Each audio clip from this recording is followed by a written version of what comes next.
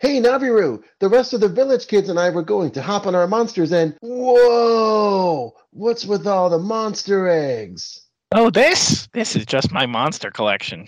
Collection? Why are you collecting monsters? Well, I got a letter from my cousin Meowth in Isu. He told me that over there they're trying to collect all of their region's monsters for research.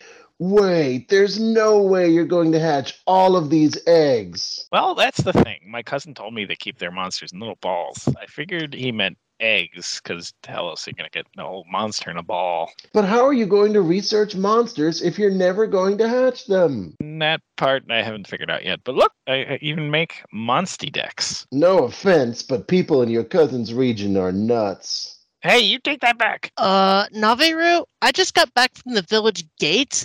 There's a horde of angry monsters there. I think they're mad because you took all of their eggs. Did your cousin also tell you how to deal with monsters that are pissed that they have their eggs stolen? No, he never mentioned anything about that. I'm gonna be monster meat. I guess the lesson here is there's no such thing as gotta catch them all when monsters are involved. Yeah, no wonder other people in other villages just kill them. Hey baby, hear the games a callin', backlogs rowing at a long race. Mussy, and maybe you seem a bit confused, RP gamers. Kel will set you straight. Ha ha ha ha! But Matt don't know what to do with those Saga games or FFA. He's playing again. Neptunia games all over this place. What is a boy to do? Good night, RP gamers. We love you. Hello and welcome to RPG Backtrack, your regular deep dive into your favorite RPGs. We are a production of RPGamer.com, bringing you such fine podcasts like RPG Cast, your weekly news show, Q&A Quest, your weekly feedback show, and we're your bi-weekly RPG Nostalgia show. I'm your host, Kelly Ryan, and with me, my podcast partner in crime, the Rathalos of my Nargacuga, Mr. Matt Mason. Oh, for the first time in quite a while, I got that all, and no wonder we're so cool. We're so good together. Those are some cool monsters. Well, I kind of just picked two at random because I couldn't think of a pair from that series, but I figured, and any two things works for that joke. Yeah. That being said, we are doing a Monster Hunter related thing today because it is Monster Hunter March, something that we just came up with while we were scheduling. But instead of a regular Monster Hunter, we're going to be doing Monster Hunter Stories 1 and 2. We've also going to have two different segments this time around because we had some scheduling conflicts. So this first half is going to have Wheels and Pascal. Say hi, guys. Hello. Hi, guys. Very excellent. And then the second one's going to have Phil. So salutations, Grelly Kyan. That was my Phil impression, but he's not here tonight. So yeah, Monster Hunter Stories 1 and 2, the sort of Pokemon spinoff to the series. Fair. Yes. Kind of. I feel like this is the only spinoff they have thus far. Am I right on that? There's some other spinoff where you play as the cats, but it only came out in Japan. I want that spinoff. I don't really know what it is beyond that. It's probably a mobile gotcha thing, but I mean. No, I think it was a 3DS game. Oh, okay. Darn, I need to wait. find No, this. I think it's a PSP. PSP, maybe. Yeah, you're probably right. I need to find this just to play as kitties. Monster Hunter Diary. So is that Monster even Hunter more? Diary, Poka Iru Village. Is that even more cutesy and Disneyfied than Monster Hunter Stories? Yes. From the box art, I would go with yes. Yeah, that is extremely cute. Oh my god. If Monster Hunter Stories didn't make you want to vomit, play this. And the funny thing, it's developed by From. It's developed by From Software, which the Dark Souls people. Oh, whoa. Yeah, developer From Software. Look at that. Put me in my place. Well, I mean, they've developed some weird things like that weird, terrible 360 RPG. Forget the name of it. That doesn't narrow it down. I know that they did 3D Game Heroes. Not that one. There are Hello Kitty items in this game. I think they did a game called Theracene, which is like an adventure game. Yeah, there's a couple of YouTube videos that go over From's really weird non-Dark Souls games, and it's kind of an interesting watch. Also, bringing it back to Monster Hunter, the models on that PSP box looks just like the Monster Hunter villager that you can get in the DS Animal Crossing game. Enchanted Arms is the game. Oh, that one. That is the From Software giant. I think I have that one in my collection, but I have never played it. And something tells me I probably shouldn't waste my time. Nope. I mean, since you say joint, it's a hit off the old From Software crack pipe. Yeah. Gosh, if we was doing an RPG cast, that would be a title.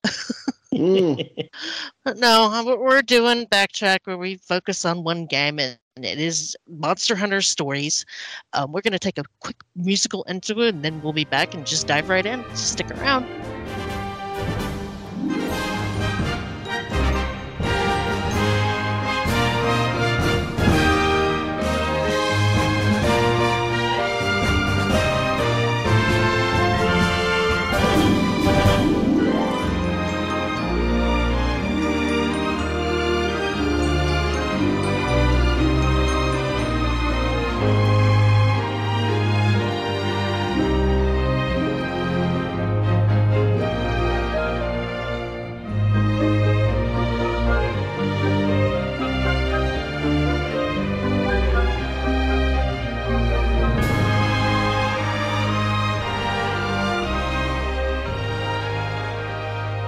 Hello and welcome to RPG Backtrack, where we are getting into Monster Hunter Stories 1 and 2.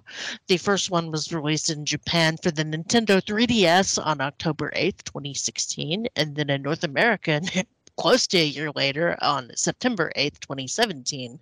And then they did an iOS version on September 25th, 2018. Anybody here play the iOS version at all? I have. Oh. Is that the one that you played to completion, or was it the DS one? No, the 3DS version. Okay. I watched some footage of the iOS version today. Yeah, it's the exact same game. It's because Chris was telling me he liked the iOS version better, but it didn't have controller support. It does not. No, it does not. Touch That I know, yeah. Which seems like an oversight, but yeah. So this is a spinoff of the mainline Monster Hunter series. They basically wanted to have a regular role-playing game, so that you could get to know the monsters a little bit better. And this concept has been around since 2010. Switching from the role from a hunter to a rider gives you a little bit more spotlight on the monsters, and then petting them and seeing them from their point of view. Very cute. So yeah, you basically go through the game and go into monster dens and collect monster eggs. Luckily, you don't have to carry the egg all the way back to your village, and you get to fight them like Pokemon. Hey, at least you get to fight more than one at a time, you know? Yeah.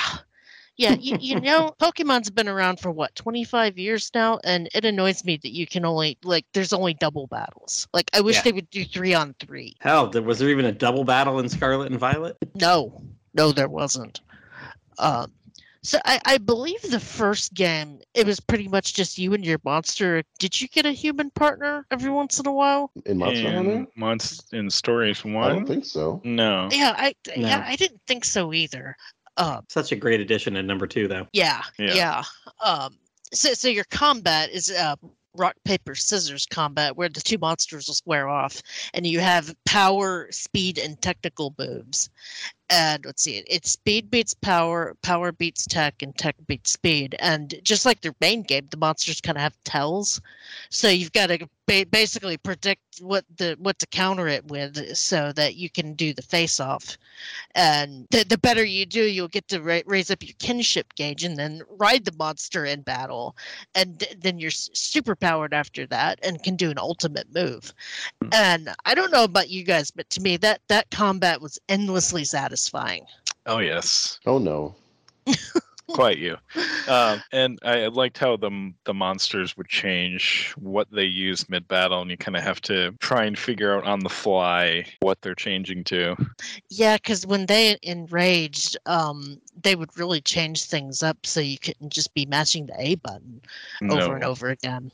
Like Pokemon, they had different moves. You know, Yeah. they can use different moves. Yeah, and there's Yeah. certain moves that like aren't necessarily tied to one of those types, so you can't like counter them with anything. Correct. Yeah, they can do like skills that you would pick from menu instead of just Yeah. attacking. Like in a normal RPG, you know, you can just do attack, or you could actually pick a skill. And you're right, not all the skills had corresponding technical speed or power. I enjoyed doing the double attacks. If you could Yes. match up with your Monstie and get the ones that if you were both doing the same thing against whatever that week to, winning the rock paper scissors, that was fun. Yeah, Basically, gosh, I had a brain fart. Oh, and matching the attack also raises your kinship stone faster. Yes, that can fly up the scale doing those. So as far as the story goes, just kind of briefly summarizing it, you're in the village, and you're with a bunch of friends, and you go to get a Rathalos egg,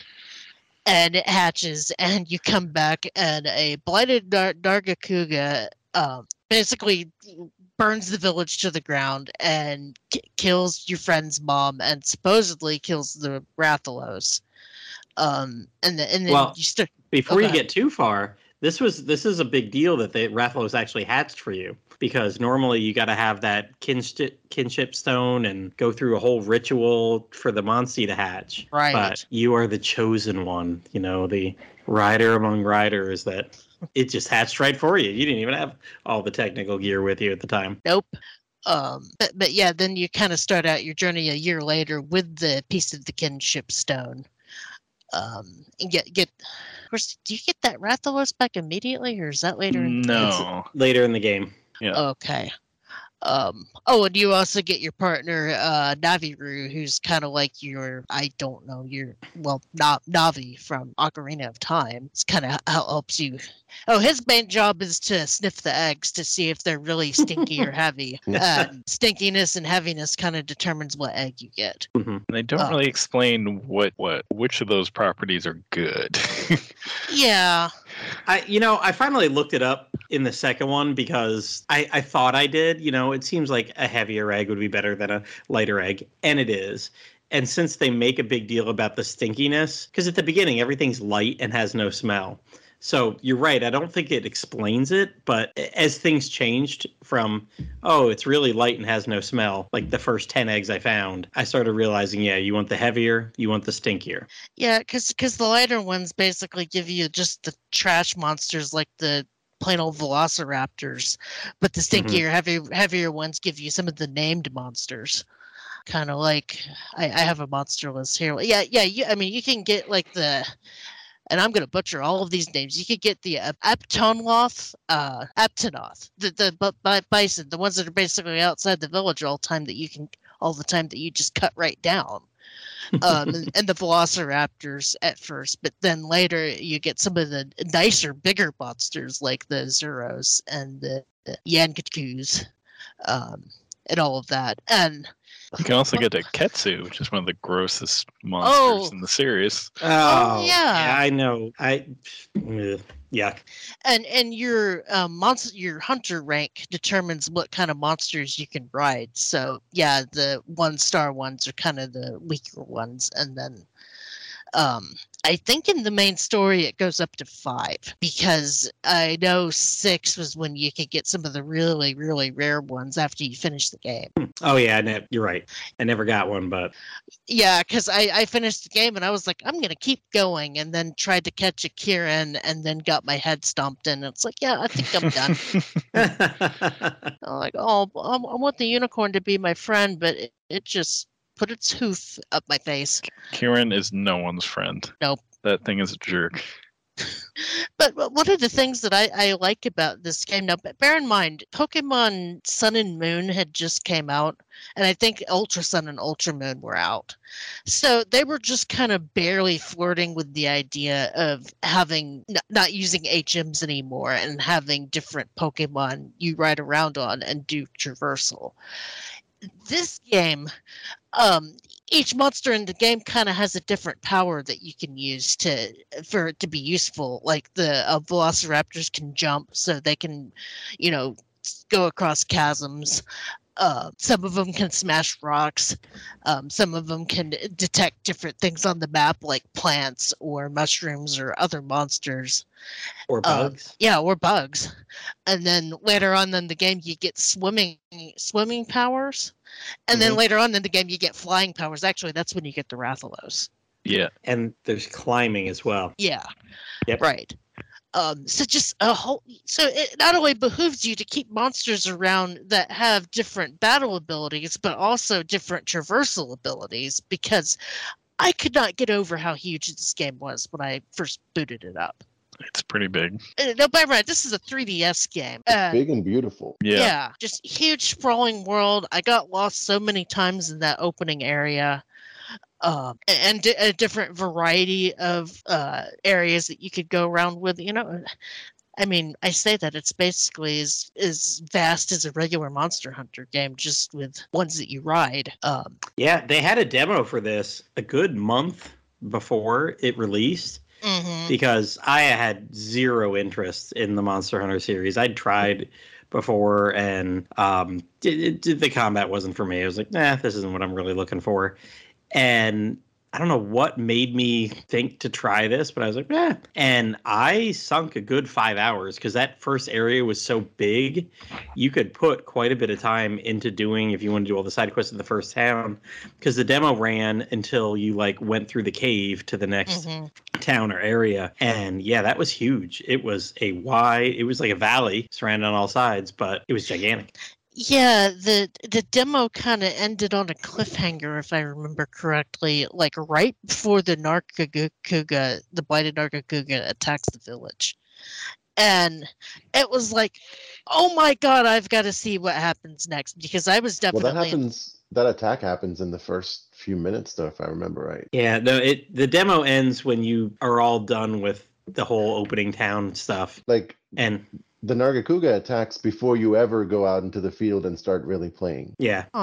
It's basically like the opening cinematic still. I think you get to explore the village maybe for a minute, and then it attacks. The game hasn't really started yet. It immediately hits you with that kind of scary, kind of spooky turn. I guess my memory must be failing me, because I could have sworn that it ended right as the Nargacuga attacked, because that would have been a good cliffhanger for sure. But you would have never been able to play with the getting the eggs and doing side quests, all those mechanics. Kelly's version of the demo would have actually interested me more.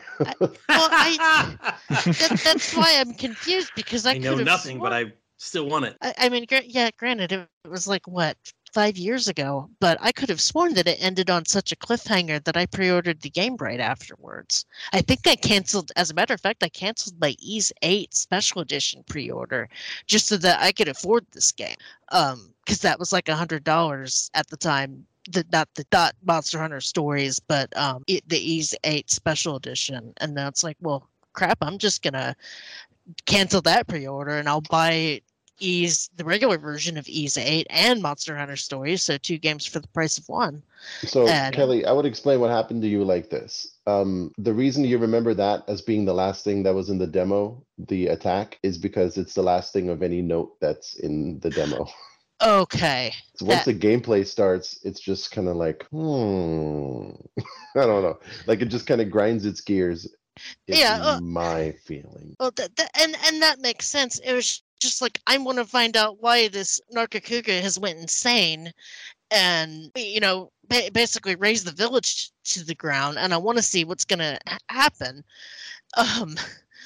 And it was that's a great way to end a demo. And now my memory is really going to fail me, because I definitely don't remember how the Monster Hunter 2 or the Stories 2 demo ended. I think sort of the same way, where you were on the way to the next town or island. Probably, because that one ended. That first island was pretty quick in the grand scheme of things. Again, probably 3 or 4 hours, and you get the Rathalos egg. What is it? Something wing Rathalos? Oh, Raised Wing. Raised Wing, Rathalos. That's it. Yeah. And then it's hey, we're gonna take off to Elf Village.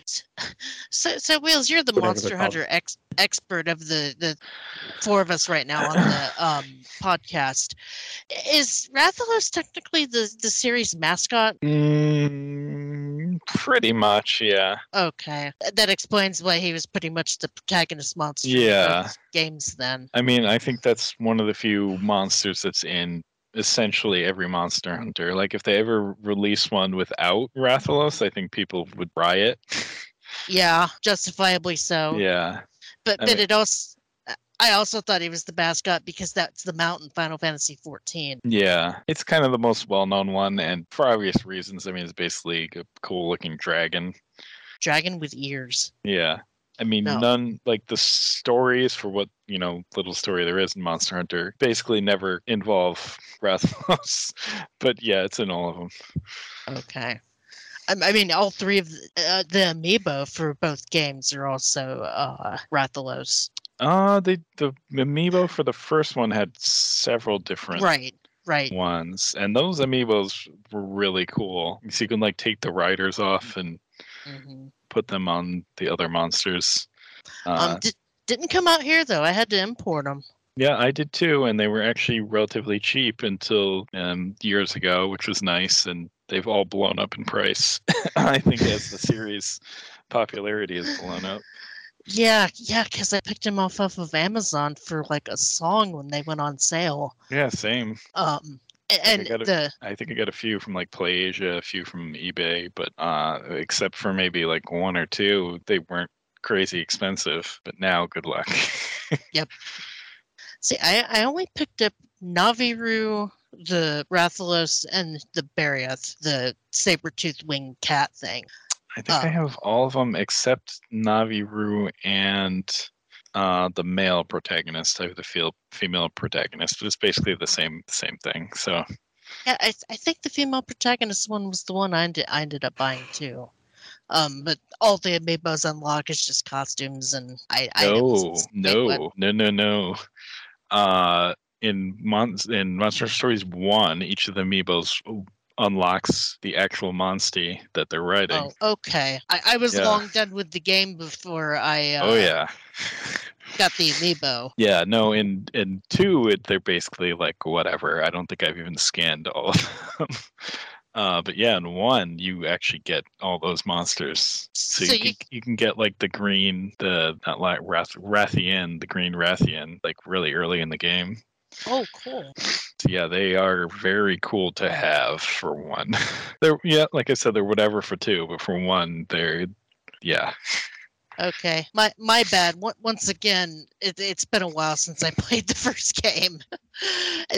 Plus, getting those amiibos long after I finished the game, I didn't do anything with them. Well, I don't think a lot of people know that anyway, because they didn't release them here, so it's not like it was an advertised feature. But that's what they do, and it even works in the U.S. version. I assumed costumes because that's all amiibos do these days when they come out as unlock costumes. They've kind of toned that down a tad. Yeah, no, that was one of the rare cases where they actually did something really cool, which is why I went through the trouble. Yeah. And then Stories 2 had a handful of amiibo too that did come out here, but they were GameStop exclusive and they were available for like half a second.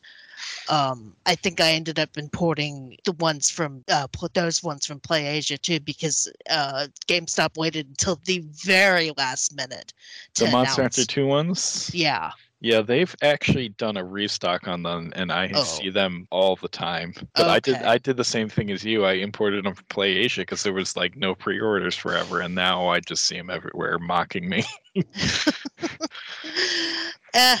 Paid a little more to guarantee them because if you wouldn't have, they would have never come out. Yeah, exactly. I'd rather be sure than have to worry about it. And plus, I liked the second game's amiibos a little bit better just because I thought the cat was cooler, and the collector's edition came with the raised wing. Yes. And that one is really cool. Oh, it's one of my favorite amiibos. I even used the Monster Hunter Stories 1 amiibo as a model to draw Rathalos a long time ago.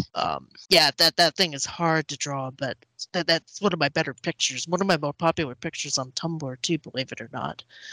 But I don't think we talked about 2's story. I feel like the stories are kind of similar. Monsters going crazy, and you have a Rathalos that can help stop them. But in the second game, they think the Rathalos is causing the mayhem. Yeah, he's not all that welcome in the first game, especially in that one big hunter city. Oh, I think it's the third zone. Yeah. And honestly, I feel like the stories in both these games have kind of the same focus that they do in Monster Hunter proper, which is not that much focus. Yeah, you're right, because in the second game, you're the grandchild of the hero of the first game. Yeah. No.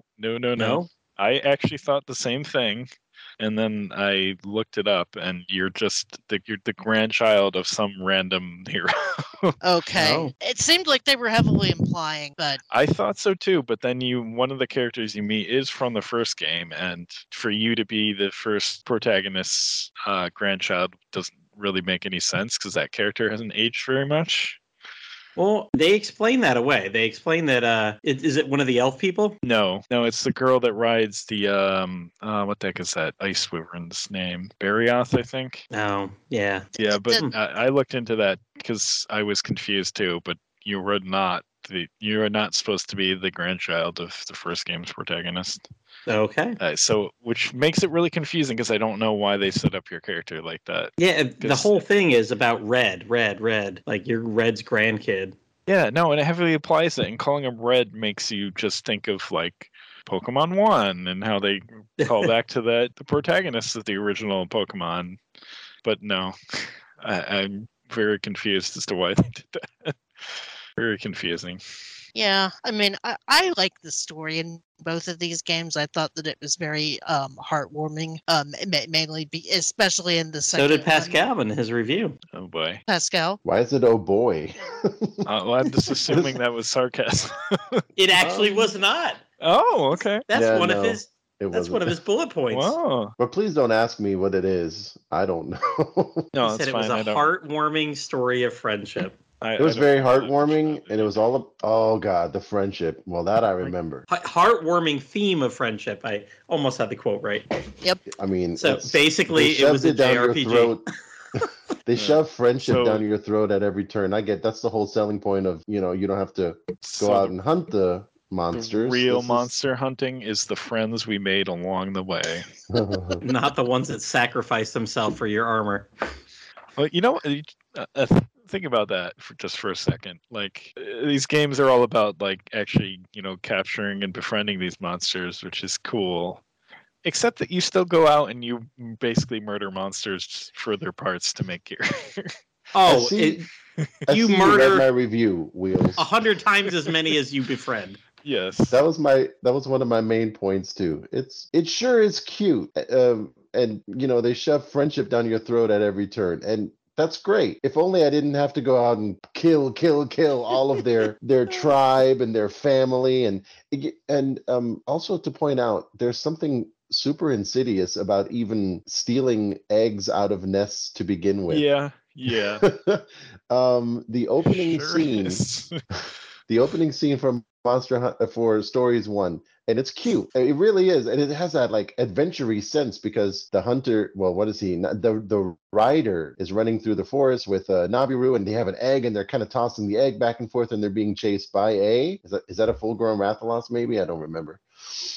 And they're trying to escape, and at the end they leap off a cliff and the thing is right on their tails, and it's exciting until you think of what really just happened. They just stole her offspring. That's, the mom, presumably. She's trying to get back her family, and they're making a game out of stealing her child.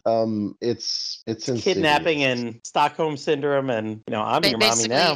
Basically, endangering this poor thing's kid, because if you break that egg before it hatches, well, you just committed infanticide. Right, and made yourself a delicious omelet. They could feed the entire. Never village. mind the genocide, the monster genocide that you perform throughout the whole game. But other than that, it's super cute and friendly and full of friendship.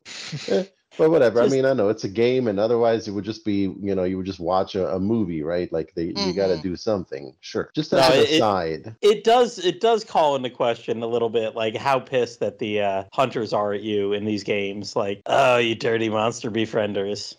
Well, I mean, you're still as much of a hunter as any of them. You probably kill more monsters in this game than you do in a regular Monster Hunter game. Oh, definitely. They're a lot harder in other monsters. Here, you're just running into battle after battle after battle. There goes 3, there goes 6, there goes 9. It's been 5 minutes, and I've killed 12 monsters. Yeah. And then in the second game, if you're higher level than the monsters, you can skip battles. You just hit that button. That's great. They just collapse. Mm-hmm. So they're not only do you kill them, but their lives are so meaningless to you that you don't even give it a second.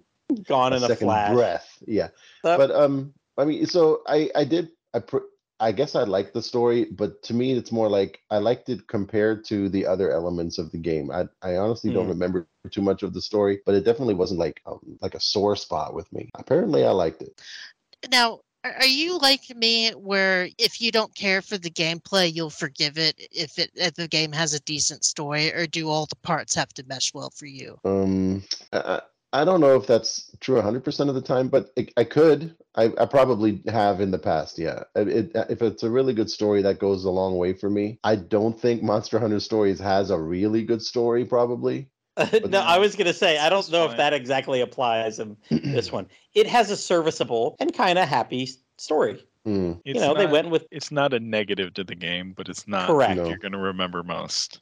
To me, the gameplay was more of a negative, so therefore the story ended up being one of the positives. But yeah, it's not one that's going to make me forgive other shortcomings. So for you didn't really have something that stood out. I mean, you gave this a 3.5. We don't need to dance around that. You rated it a 3.5. It was middle of the road for me. Your memory seems to be more of a 3.0, but not just my memory. I mean, like objectively, it's probably I gave it like a 3.5, even though my own enjoyment with it wasn't always a 3.5. Does that make any sense? Mm-hmm. Like, I can see where it still has the we quality. all have to take ourselves out of the game a little bit to review it. So what I'm saying right now probably doesn't sound like I even found it to that particular level, but that's just my, I have my own preferences in what I enjoy. You love the graphics, though. I mean, you would have to be pretty cruel to complain about the graphics here. It's a really good-looking game. It is. I mean, 3DS games aren't really known for their graphical fidelity, but this one is just, you can tell it's a late 3DS release because of how just shiny those graphics are. I mean, that and Monster Hunter 4 are just great.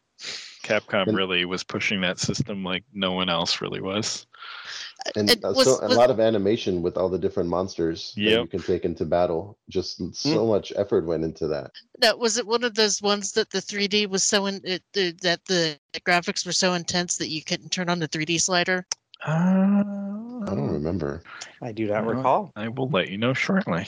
I don't think I've ever played a game that fits though, where they're so intense. There's a few. The later Pokemons you can't.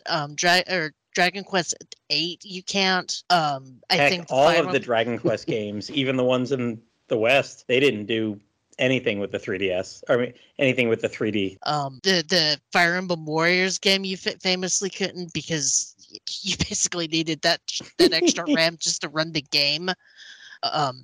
Yeah, that one you even need. Isn't that the one you needed a new 3DS to run? Or Zelda? We just talked about this, and I want to say Xenoblade was one of those. Xenoblade was. That was the flagship. Were there only like 2 or 3 or 4 games? I thought one of the Monster Hunter ones was. No. No? Nope. Stories uses the 3D. Okay. I just fired it up to confirm. Yeah, Fire Emblem Warriors was a new 3DS game. Hyrule Warriors was not. Yeah, it was enhanced if you had new 3DS, but it was not required. So there you go. I was the weirdo. I liked playing games in 3D, but I enjoyed it too. Ooh, so did I. I would turn it up and see if it did any enhancements or anything, and if it was just kind of meh, pop out the UI, then I turned it back down. I really enjoyed it on the Etrian Odyssey. Like it felt cool. It looked like the vines were coming at you. Yeah, and it was really cool in Etrian Odyssey. I like that effect, but on most of the other RPGs, not so much, because that's all they did with the 3D. And then the Switch or not the Switch version, Monster Hunter Stories 2 being on the Switch, just the extra graphical enhancements just made that game shine. Oh yeah, it's just pretty. Prettier than Sword and Shield at the time. I mean, at the time, did they fix it? I was being mean there.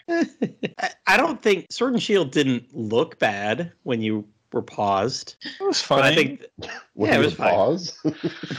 I mean, those games have a lot more running under the hood than either of these Monster Hunter Stories games. Yeah. And you know what? I'm looking at like just my bedroom that I'm in Monster Hunter Stories 2 right now. The amount of detail in there is ridiculous. Like I look up at the ceiling and different boards have different grains in the wood and like maps and vases and the bed sheets are wrinkled.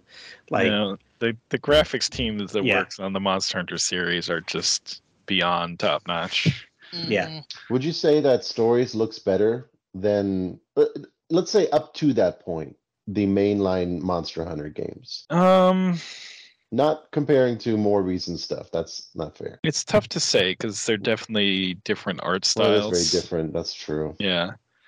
Well, I'm going to say no. Because I think if you go back and play even like Monster Hunter 4 and Monster Hunter Generations on 3DS, like those big monsters have just crazy amounts of animation that you would not expect out of a 3DS game. And to me, that's more impressive than like the overall look maybe being a little better. Yeah, sorry. I have to admit, I like the chibi art style of the Stories series just a little bit more, just because I feel like it holds up better. Yeah, that's fair. It's super inviting just watching the opening scenes again, and like the first time they show the village, and it's if Disney did Monster Hunter. Oh yeah, no complaints about the graphics. I also remember Chris from RPG Cast pointing out to me that the elves only had three fingers. And I'm like, wait, what? So I'm going to the elves in the Stories 2 village trying to look at their hands and like, wow, I can't believe I never noticed that before. If you turn the 3D slider on, one of their fingers pops out at you. I'll let you guess which one. Yeah, I honestly never really noticed that until I saw people complaining that the amiibo for the elf girl had too many fingers. Oh. Well, maybe she's half elf. I think she has the correct number in the game. I think that was the issue. Oh, well. Kind of a massive oversight. Did they just take a model that they already had for some other amiibo and who knows? I guess just get a nail file and file off that extra finger and you should be good. So we covered pretty much everything, I want to say. I really enjoyed the music in this game. I thought that it was beautiful, sweeping, kind of that overture stuff for when you go into the huge areas for the first time. I loved exploring the areas, by the way. Yeah. Especially after you get the flying mount. Going off into it, I mean, I would go into every little nook and cranny to find treasure chests just to see what was there.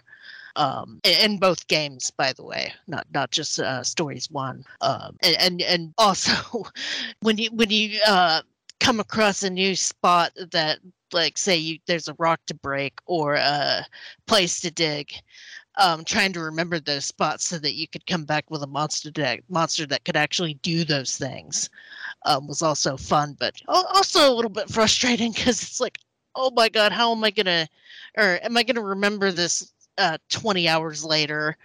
And yeah, I'm gonna call that a not fun thing. Well, in any game, by the way, I know it's unrealistic to have a map mark itself to stuff that you missed if you haven't found it yet. But like, I enjoy that some modern games, well, just some games in general, do that. I wouldn't call that a fun feature. I mean, it gives you a reason to keep a variety of monsters handy, so that, and it's a Pokemon thing, I guess. you're kind of encouraged to have a robust team in Pokemon. I think that was the same reason here. It's like, well, you need to keep an eye out for not only having monsters that can counter the different rock, paper, scissors things, but also being able to traverse easily so that you don't have to run all the way back to the village. Yeah, there were also some instances where, like, we were in a volcano, or you're in a really cold place where, I need to have some monsters that can resist that. Otherwise, they may lose turns in battle from being too hot or too cold. Correct. I get the point of like having them on hand to make exploration a little bit more fun. I was just saying I don't enjoy having to manually remember where to return to later. No, I don't enjoy that either. But go ahead. Does it mark on the map where there's like points to use certain abilities? I don't remember. I want to say there is. Then I misunderstood what you're saying. Then. No. No. Okay. No, because I'm thinking about going through. I played the second one very recently, and because I kept walking into dungeons or the what do they call them? Not the dungeons. Monster dens. The monster dens, and I'd be going through trying to clear out a monster den, and I'd keep running into stupid places where vines were there. What it does mark is like. Depending on different monsters you have, you might see the locations of monsters. Some monsters can see where other monsters are on the map. They put them on the map. I think treasure chests are pretty much always shown as long as you get close enough and stuff like that. And then sometimes I'd be like, how am I going to get to this thing? And literally I had to walk around and visually see the vine and be like, I don't have a vine guy. Not having a vine guy happened a lot. And I completely forgot to mention how you quote unquote catch monsters in this game. Basically, anytime you beat one, they have a chance to run back to their den. And the den shows up on the map and you can go into it, and that's where you pick your egg. I brought up the stinky egg thing. I didn't bring up the running back to the den thing. But dens just also randomly spawn on the map, and if you're lucky enough, you'll see a gold one, and the gold dens are more likely to have some of the nicer monsters. You can also hit a monster with paintballs and then defeat them, and then it basically guarantees that they will spawn the den. So it increases the chance. It's a literal system of adding insult to injury. First you beat them, and then you steal their offspring. Yeah, it's pretty messed up when you think about it. I mean, nobody ever said Pokemon was ethical either. Yeah. So you keep bringing up Pokemon. So honestly, I kind of think that's one of the reasons why Stories doesn't really go over that well with me. Just like Matt, I'm not a Monster Hunter fan, and I've tried it, but it didn't appeal to me. So I thought like, oh, great, like a turn-based RPG version of it. I mean, looks great, like we said. So kind of excited to see if that will finally make me sort of like a Monster Hunter fan. But I've also never been a Pokemon fan. So I wonder if between those two, I was just too far removed from, the stuff that's here in Stories. I just never really had a chance to with me. Probably. So yeah, you're not a fan of the series nor the genre the series went to here. It's a double whammy from you. Seems like my pretty standard MO at this point, to be real honest. Hey, well, earn a 3.5 from someone who's not a fan of the genre nor the source material, Think about that. That says some good things. I mean, that's a sign of a quality game. Yeah. At least in my mind. Yeah, so I didn't like the gameplay, really, the quests and stuff. To me, it was, Kelly, you kind of already encapsulated it when you asked about story, and from what I remember, it's to progress the story along, you have to grind through these like repetitive either kill or collect quests. Yes. A little bit, I want to say like a little bit MMO-ish kind of. Mm-hmm. Well, that's how baseline Monster Hunter is too. Yeah. And so, no? Okay, I don't know. It definitely didn't appeal to me, the progression system. I mean, baseline Monster Hunter, yes, you have to grind like the same monster over and over again if you're trying to make specific gear. But the actual quests to like progress to different levels are beat this one monster and then beat this other monster. There's actually no repetition whatsoever. You are right, because you'll get to a village and they'll have a series of problems. And that series of problems is always one monster at a time. And it's getting you to, it forces you to get out there and explore every nook and cranny of the local area. Because they'll be like, 2 kids went missing. Like, can you go search the forest for him? Well, of course, there's a boss kind of at the end of that. Then the next one's like, oh, we've heard some bad things are going down on a good old, Charmander Hill over there, and you go to Charmander Hill, and it's. Which game are you talking about right now? Stories? Stories. Yeah, I think like this game, all kinds like of little, the main series, how much you want to grind is kind of up to you. Like I got through most of the game kind of just taking the critical path for the most part, but there's a lot of side quests and you can just spend lots of time exploring or like hunting down certain monsters for certain parts to get the really good gear or whatever you want. Yeah, you can grind on those special monsters. You're right. Yeah, but to some extent, you don't really have to do a lot of grinding if you don't want to. Matt, you should never use the phrase "you can grind on special monsters" again. Listen, you do what you want to in a game. And Wheels, when I was talking about the kind of standard MMO quests, I was talking more about those ones that you kind of keep on in the background, like collect 20 bugs. Oh yeah. Kill a couple of bomb badgers, and that's basically kind of your busy work. There's a quest board in every town. Yeah, I honestly would just accept those, and if I happen to finish any of them through the regular progress, I would do them, but I would not actually seek to complete them. I sought to complete them Wise words. I'm OCD like that, but also because they were a pretty decent source of money and materials, as is most RPGs. And in the second one, you used to get a quest for every single like little mini boss that was. Like Will said, like it's mainly a series of go beat this monster, go beat this monster, go beat this monster. And the second you beat that monster, there'd be a quest that pops up like, oh, the blah blah blah is at it again. Go beat it. And after you beat one of those monsters, you may go like to the blacksmith and see, oh, there's all this new gear I can now get if I go fight this monster some more times, which is correct. Exactly how mainline Monster Hunter is. So, Mr. Monster Hunter Guru, do you think that this game would be a good introduction to the series for a newbie just to kind of get used to how quests work and other things? To some extent, I would say yes. But I feel like some of like the mechanics for how the game works expect you to already know. Like if you have never played Monster Hunter, you may go into this and be like, well, why do I have these like three hearts for when I die? I can come back. That's weird. Which is just an exact reference to how in Monster Hunter, when you're doing a quest, you and any people you're doing it with could die a total number of 3 times before you fail the quest. Oh, see, I never knew that. Yeah. Otherwise, it may seem just weird. But I mean, just for like getting to know like what the different monsters are and just getting a feel for, I kill this big monster and now there's new gear I can unlock for that one, and then I can go hunt it some more and get the parts. It does kind of give you a feel for what mainline Monster Hunter is like. But then again, it may also create the expectation that there's more story in Monster Hunter than there is. Yep. Which there really isn't. Not to say there's none. There definitely is not none. And some of them have more interesting stories than others. But yeah, for the most part, if you go into this as your first Monster Hunter and then expect the main series to have plot as a positive, you are heading down the wrong road. Well, I'd say that Monster Hunter is more accessible than it's ever been. Oh yeah, and thanks to the game that we're going to be talking about the next show, just a little hint there. I'm sure you'll know what it is. My favorite mainline game. We'll rise to the occasion. So hey Pascal, you're playing with Rize right now, right? What? Oh, that's different Rize. What are you talking about?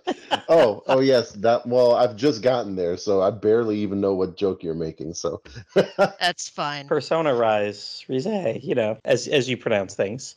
I cannot wait to talk about that dumb joke next time. Oh, God. but now, Phil beat that joke to death. They all beat that joke. You'll never see it coming. And he'll probably use that knowing that it's the wrong persona to reference. I can't hear you. We'll likely have Phil on that show too. Fingers. Well, yeah, we will, because Wheels changed his work date or tried to make sure that I was all set. I just thought maybe we had already scheduled that one for a Wednesday, but we hadn't. And it's already it's been on my calendar. We're all good. Awesome. So, roundtable lightning round. Favorite monster in either game? Ketsu. You gotta ride the giant penis, huh? Somehow they made the grossest looking monster in Monster Hunter look cute. Yeah. Oh, really? Even if it still looks a little gross. Oh, man. I didn't even want to fight them because I was I can't see that squirming on my screen. I managed to catch like the red variant of it. It was. Oh, I did too. Yeah. So there. Yeah. I know it's kind of cool. And the fun thing about this game is that you can name your monsties, and yes, I definitely gave that one a dirty name. As far as my favorite monster, I really liked the Rathalos, the main monster or the main Monstie Rathalos that you get in both games.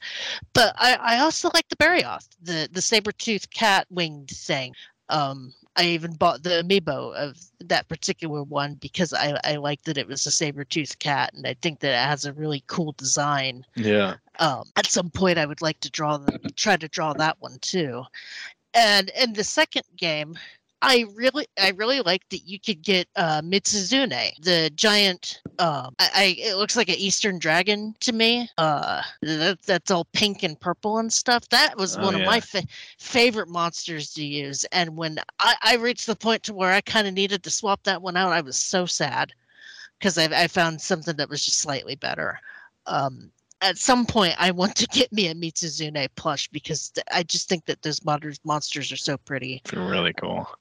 They remind me of Falcor from Neverending Story, only meaner and can zap me. Yeah, and Barioth is really cool too. I think that was actually the featured monster for Freedom 2, probably one of the introductions to Monster Hunter for a lot of people in the West. Yeah, because Freedom 2 was one of the last ones on the PSP, wasn't it? Yeah, yep. Freedom and then Freedom Unite. Okay. Which was just 2G. Because we did get Unite here, I remember. We did, yeah. It was on sale on PSN all the time, so I'm sure everybody that's an RPG fan picked it up. Matt, did you have a favorite monster? Or? I did. I remember nothing about who my party members or what they look like in the first one. But I have been really enjoying the Nargacuga. Yes. The slinky little black guy. Kind of reminds me of How to Train Your Dragon. Yeah, to me it looks... Toothless, yeah.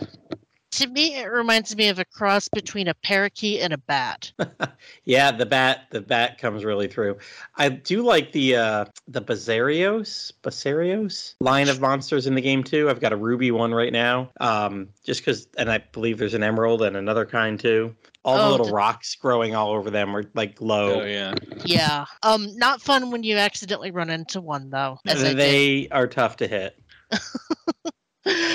Well, not only that, they burrow in the ground, so you think they're just normal rocks until you actually go up to that's it. how you that's how you encounter them that first time, don't you? Yeah. They do that in the mainline games too, where you think it's just normal rocks, and then oh god, it's chasing me. I think you can actually mine the rocks on top of that thing in the main series, which is kind of funny. Pascal, did you have a favorite monster? Sure. No, I don't know. I'm sure I probably did. Had something I used more, but you thought I was going to reinstall the game to check out? No. I just didn't know if there was one that stuck out in your mind enough for you to remember. No. But I did look at a list of the different monsters to see if a name like sounded familiar. I was hoping maybe something would click.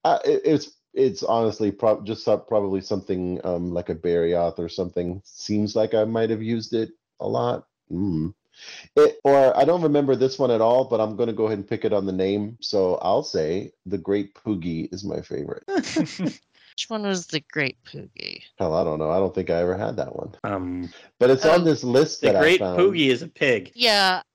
That's the special one. I think that you can't even get through normal gameplay. Then it was definitely my favorite. Yes. Yeah, giant pig. Because I'm looking at the list for Monster Hunter Stories 1, and there's Eponia and Kumashira, the Black Bear TV host, and I think that those aren't even available, or if they are, they're like event ones or something. So, but that's cool. No worries.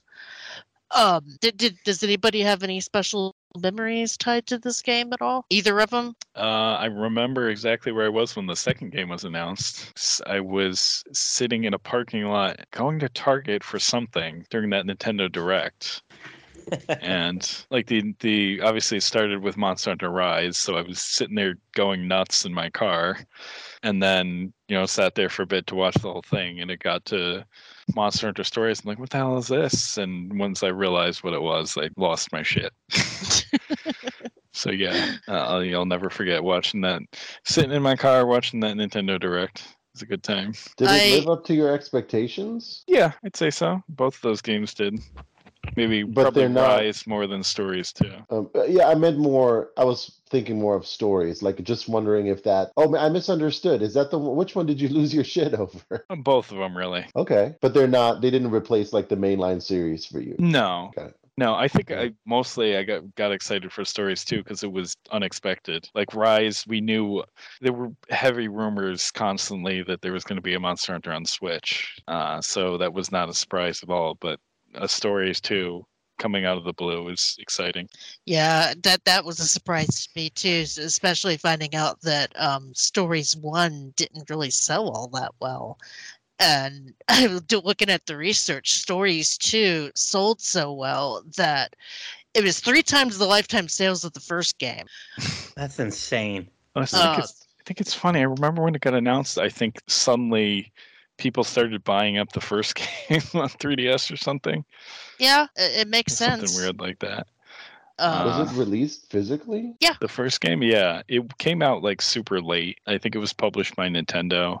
Mm-hmm. And I have a feeling it probably came out to coincide with the release of the mediocre Monster Hunter Stories anime. And then not only that, I forgot to mention that Stories 2 had a PC release that topped the global Steam charts in its first week, which set a record, or rather it beat Persona 4 Golden for one of the most popular JRPGs on the platform, which is a lot given that at the time there weren't really a lot of JRPGs. But Monster Hunter, just as a name brand in general, has gained much more traction in the last couple of years. I mean, that's got to be part of why Stories 2 did better, no?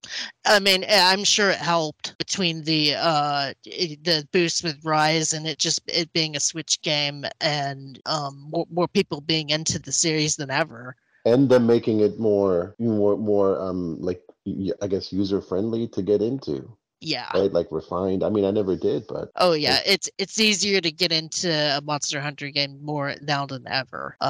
Thanks to World, mostly because that being on a console helped, and then Switch. Yeah, I feel like just that and just having like regular online play was what the series needed all along. And yeah, like the one time we'd gotten like good online before that, or the few times we'd gotten good online before that, had been like the Monster games on 3DS, which is not kind of just a niche audience there, and like the Wii U and Wii online game. It's just, I mean, you could see there was an audience for this game just based on how big things like Diablo and other like grindy RPGs are. It just needed the right release to catch on. And yeah, physical copies of the American cart, just the cart alone is going for $60 right now on eBay. Jeez. Brand new factory sealed, you're looking at $80.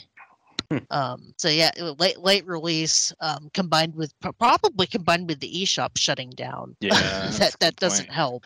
I hope that they do a re-release of this at some point, but I wouldn't count on it. But hey, to be honest, I mean, Stories 2 is just as good of a game, so you could always get into that one. Yeah, I don't think it'd be too hard though, because they have the iOS release, and it never used much from the bottom screen anyway. Yeah. As far as my special memory, so you know how Nintendo, like all of the game companies every year do that thing where they show you what you played the most and stuff like that? Mm-hmm. Well, I did mine that year. When did Stories 2 come out? 2021. And it said that the game that I played the most in a single day was Stories. Apparently for what it said was 14 hours straight. Oh, wow. And I was like, wait, did I go on a bender? And yeah, I did, because it was in August and I was on vacation, and I think my husband was under the weather or something. So we really couldn't go anywhere. So I pretty much just went downstairs, camped out in my my man/woman cave, and just played that all day. I think I might have taken a nap at one point. And obviously I went and got some food, but I do have memories of the bender, and it was I think I was trying to finish the game because a Trails game was coming out the next month, and I wanted to be done with Stories, which kind of makes sense given Trails' release schedule. But yeah, that's my Monster Hunter Stories memory. Well, mine goes into a couple things we've already talked about. It's funny you bring up Stories. I got a Vita right around the beginning of summer in 2017. Got it really cheap off somebody just on Facebook Marketplace. And immediately started playing Persona 4 Golden, as one does with a Vita. And right after that, I was like, what series have I missed out on that I can get into? Oh, everybody's talked about this Trails in the Sky. Let me get into that. So immediately started, and I never had a PSP, so got the PSP version of Trails in the Sky off the the Sony shop. And I was playing through that when somehow, like I said, I really can't remember how I got keyed in and I want this game. I remember stopping, though, playing the Vita for a couple days and sinking 4 to 5 hours in the demo for this. And then afterwards, oh my gosh, I need to... that demo came out a good month before, I want to say, maybe even 6 weeks, and completing it in just a couple days. I was like, I was having fun with Trails in the Sky, and I went back to Trails in the Sky, but it would just felt like such a long wait to wait those 3 to 4 weeks then for the first one to come out, and played it right through. Really loved it. The second one I was very excited for, put in a couple hours. I think I got onto the Great Plains there outside the second town with the little elf people. And I don't know, every main quest from that town, you just had to keep going farther and farther and farther. And I got up to the Basarios or whatever those rock monsters was. And I think that's the last place. And I just ended about 10 hours in and didn't pick it up again until we put this on our schedule. And I was like, you know what, 8-10 hours, I'd better restart this. It's been 2+ years. So I played it all January, and I can't remember what happened right at the beginning of February. I think I picked up, realized our library was having some games that I could pick up and try out for a week at a time, and that led into getting the Octopath Traveler review. And now that that's all done, I'm excited to finish up. I think I'm 35 hours into it. I haven't done a lot of side quests, more like you guys said. I just picked them up along the way, and so it looks like I have no more than 10 hours left. I'll finish that this spring break. You won't be disappointed. It was fun. I'm I kind of can see where I might have got distracted 2 years ago. I don't know what I was playing at exactly that time, but yeah, this time I picked it up and put 35 hours into it, in 2 weeks, which is quite a bit for me. And finally, Pascal, do you remember? It was the first time on RPG Cast. I think I got to be kind of contrarian because I wasn't really enjoying it that much while I was playing through it, and that was during the stint of time that I used to be on RPG Cast occasionally. I think it was also the first game for the site that I couldn't wait for credits to roll to finally get through. But mostly that's just because it's it's a little bit of a long haul. I think it's 50 hours or so. Yeah, it can be pretty intense. Just a little on the long side, charitably speaking. I mean, I had pretty much had to just tell myself, okay, stop trying to collect everything and just beat the game both times. Stories 1 and 2. Yeah, I'm like you, in that regard too, I think. And then to kind of close us out, I have another story that will transition into our next segment with Phil. So the two stories too came with the collector's edition. And through some weirdness, I think it was a GameStop exclusive, and through some weirdness through their site, I ended up ordering 2 collector's editions and could not cancel the second one.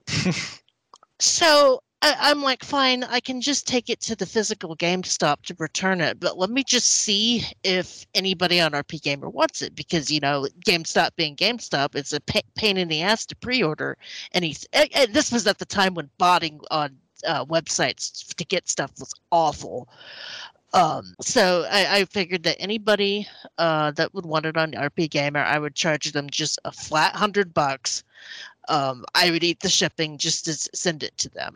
And you laughed, Matt. I just remembered that, oh yeah, you was interested in this before I ended up sending it to Phil. I did, and I was like, you know what? I'm glad you're sending it to Phil, because Phil's going to open it. I'm going to leave it sealed, probably get to it years later. Which here I am. It's years later. I finally started playing it again this January, and and then you said Phil had it. I'm like, good. You know what? He'll open it and play it right now. I probably would have. It might still be in the case. I might have sold it for $200 here 2 years later. Aw, you could have made him mint. But the look on Phil's face, which I never saw, was probably worth it. Well, yeah, because he live streamed the unboxing. Didn't he? Yeah. I remember hearing that he was going to do that, and I was like, oh, well, good. That's a better use of this. And what was even more hilarious is that, so I got into 3D printing at the time, and I had 3D printed you all of those slimes.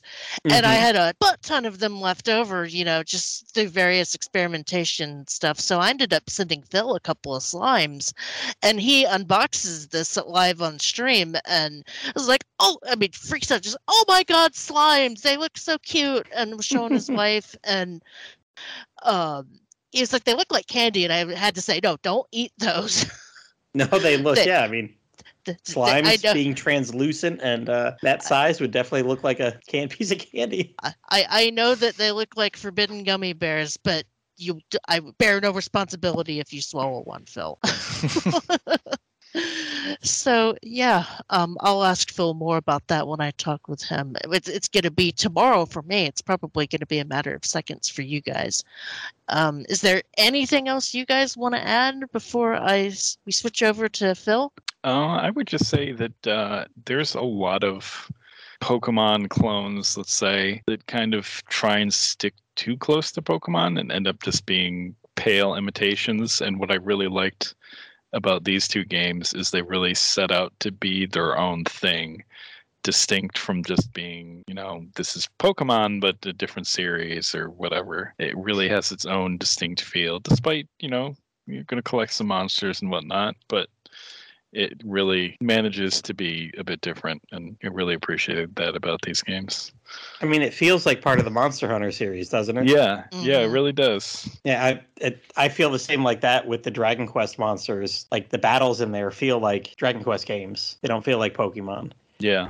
Kind of this, there's a lot of Poke clones, like you said. I mean, this has got, yes, monster collecting at its heart, but it's also completely Monster Hunter. Yeah, that's really what I want from any sort of Pokemon clone. Just do your own thing. Like, obviously, if you're playing a game like that, you want the collecting, but just, find your own groove. Mm-hmm. No, I agree, especially since, that there are other quote-unquote Pokemon clones that were Pokemon before Pokemon was a thing. See Shin Megami Tensei. Yeah. So there's more than one way to Pokemon. For sure. And it's funny. There's more than one way to skin a Rathalos. Oh, there you go. There's your other title. Yeah. But I liked my Finding Nemo joke for the title. Monsters are friends, not loot. I like that. Gosh, I forgot what I was going to say now. It's funny, we have a Pokemon clone show on our ideal list. We just can't find enough people to want to do the Pokemon clone show. And these are recent Pokemon clones. So Nexomon, Monster Sanctuary. I've got Monster Crown and Tim on my list at some point to play. If only we could clone us, Kelly. You and I could carry a whole episode on these things with clones of us. But would they have the same opinion? Yeah, they don't need to. We got a variety of opinions here. Pascal's wrong. We're right. It's fine. Hey, he still gave it a 3 out of 5. It just wasn't his 3.5. 3.5. 3.5, excuse me.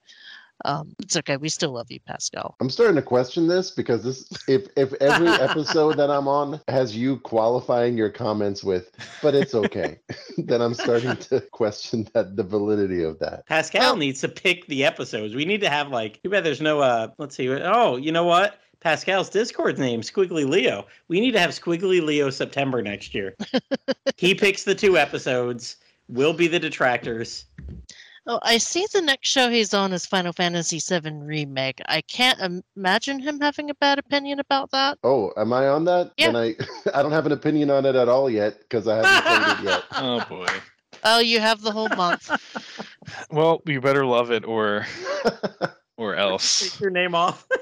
But I think it's time to transition to Phil now. Thank you, Pascal. Thank you, Wheels, for hanging out. I Sure. appreciate you both. You guys are awesome. And we're going to have a quick musical interlude, and we're coming back with Phil.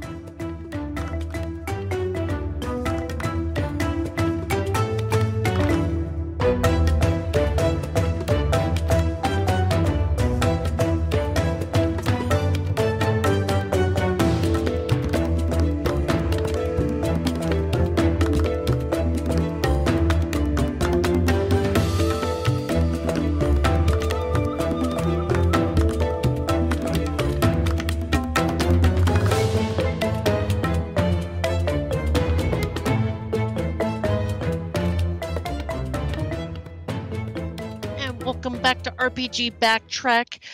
Matt and Wheels and Pascal had to bail, but I have someone special on the line. Old Backtrack alumni, Mr. Phil Willis. Salutations, felicitations, and jubilations. Welcome to the RPG Backtrack, where we talk about games from the way back when, right up through yesteryear. I tried to do an impression of you in the initial intro and made them laugh their butts off. Oh, there you go. Mainly because I said, here's Relly Cayenne. Yeah. Old joke. Brings back old memories. Yes, it does. So, talking Monster Hunter stories too. So you're a longtime Monster Hunter fan, right? So much Monster Hunter. Since the PSP? No, I think that's pretty much Wheels territory. So my story with Monster Hunter is I have heard people like Wheels and such, my friends talk about it, kind of here and there. Not all your friends, though, because it was pretty niche back in the day. Mm-hmm. And, around the Monster Hunter 3 days coming on the DS and stuff. And I eventually picked up Monster Hunter 4 and I played it for what I feel is like 5 or 10 hours. And I couldn't understand. This thing is so clunky. This thing is such a pain. This weapon moves so slow. And what is this thing about cooking food? I can never get the timing right on that. I don't understand what people like about this. And there's just so much that's not explained. And it was just overwhelming. And after getting my butt kicked a couple of times, I'm like, okay, this just clearly just isn't for me. It just isn't. Fast forward a little bit, and there was the original announcement that Monster Hunter World was coming out to the PlayStation 4, and they had like a little video that looked absolutely fabulous. And I thought to myself, holy crap, Capcom is putting a ton of money. This is clearly a ton of production value going into this title. It's going to be coming out on the PS4, which I own. This is clearly, there must be something to the series that I'm missing. Mm-hmm. I mean, for them to take it to the PS4 like this, I mean, on the DS you could argue it's niche and they sell enough copies to make a buck, but they're bringing it to the PS4. They really think they've got something. So I went back, and that's where I had watched Pro Jared's videos, because I'm like, I got to learn more about how to play. And I watched his videos, and he had the funniest videos. He would show, he would have his character waving with all of his fancy high-end rank armor on him, and he would say, "Hi, this is me, or this is my hunter. This is you," and then he'd show some level 1 hunter just wearing the basic clothing. Yep. Yeah. And he's like, "This is me," and he shows his hunter killing a Rathalos or something. "This is you," and it shows the poor guy getting beaten down by the smallest monster. He did that a couple times. "It's me. This is you. You want to be me, so that's why I'm here to help." And I was just laughing my ass off, and he had me from that moment on, and watched all of his introduction videos. And then it was either him or maybe Rurikhan or Gaijin Hunter who had more detailed videos on how to do the weapon combinations for like sword and shield and the such. So you just take the time, you learn how to do the combinations, and that helps a lot. And just listen to their advice, because they were the ones giving me the advice back in the day of like, you just don't go in, swing, and hope you don't die, right? Like you do in a lot of games on amateur levels anyways. You need to time your hits. You need to watch for openings. You need to understand, what commitment's all about. And I'm not talking about relationships. I'm talking about swinging your sword as a commitment. Yeah. Yeah. And so that's how once it all started to click, it was like Tetris. It all fell into place. And since then, so well before Monster Hunter World came out, I got addicted to Monster Hunter 4 pretty hard. Then I played Generations, and then Monster Hunter 4 came out, or Monster Hunter World came out, and I reviewed that one for this. I played it all the way to the end solo, reviewed that for the site, did Iceborne when it came out, did Rise, and did Sunbreak. So all of those for review, all the way solo. So I'm here to tell you, like, those games are super, super fun. Whether it's solo multiplayer, they're really great. And yeah, it was the Pro Jared videos that sold me on 4 too, because I had tried the PSP ones and just couldn't get into them. And then I thought, you weren't down with Clawhand? No. Well, no, at the time I didn't even know what they were. I thought that they were just Diablo clones. So imagine my surprise when I get into the world and there's no tutorial, and I just try to kill something and just get my ass handed to me, and it's like, well, this game sucks. And then try to get into Tri a little bit later, Monster Hunter Tri on the Wii, and once again just didn't understand any of it. And famously told my husband, don't ever let me spend money on a Monster Hunter game again. So then what do? 4 is ramping up, and I was subscribed to Pro Jared, and he had released all of those videos. And after I watched those videos, it's like, so this game doesn't sound that bad the way he puts it. Right. And then downloaded that demo and was having fun with the demo. Oh, wow. Yeah. Unfortunately, I never finished Monster Hunter 4 because I was getting a little frustrated at some of the quests, particularly the egg quest. And I think I got distracted by something shiny and never went back to it. Yeah, and it was tough to get too far in Monster Hunter 4 unless you had a good multiplayer group, because, once you did low rank and whatnot, you had to move into the multiplayer hub. And if you're doing that solo, God bless your little heart. Right. So, just getting a brief Monster Hunter history, because I wanted to know what your thoughts were when they announced stories. I wasn't Stories was the announcement I missed. I did get into Stories too, which will be later, but I didn't really hear about the announcement. I just found out one day, and I don't know, when did Stories come out in relation to 4? 2017. I have the sheet open. I wrote it. Yeah, in North America, 2017. So Rise came out 2020. Well, no, it would have been 2021 because last year we had Sunbreak, and it came out at about the same time as Stories 2, which was July 9th, 2021. Yeah. So I missed the announcement, but I played it. Actually, funny story is 2 got me into 1. I had bought 1. I didn't get very far in it, but then 2 got announced, and I went back and played a lot more 1. Now, I told the story in the last segment about how you ended up with 2, me accidentally buying 2 copies and sending 1 to you. I deliberately left out the part where what happened after it got to Utah, because I figured you'd be able to tell that. What happened after it got to Utah? Yeah. Like what was inside of it? No, if I remember correctly, it got lost. Yeah, I think I vaguely remember that, but I don't remember what I did to find it. Because I kept track of the tracking, and it said that it was delivered, but then you said that you never got it. And what ended up happening, what was it? I think a neighbor ended up with it.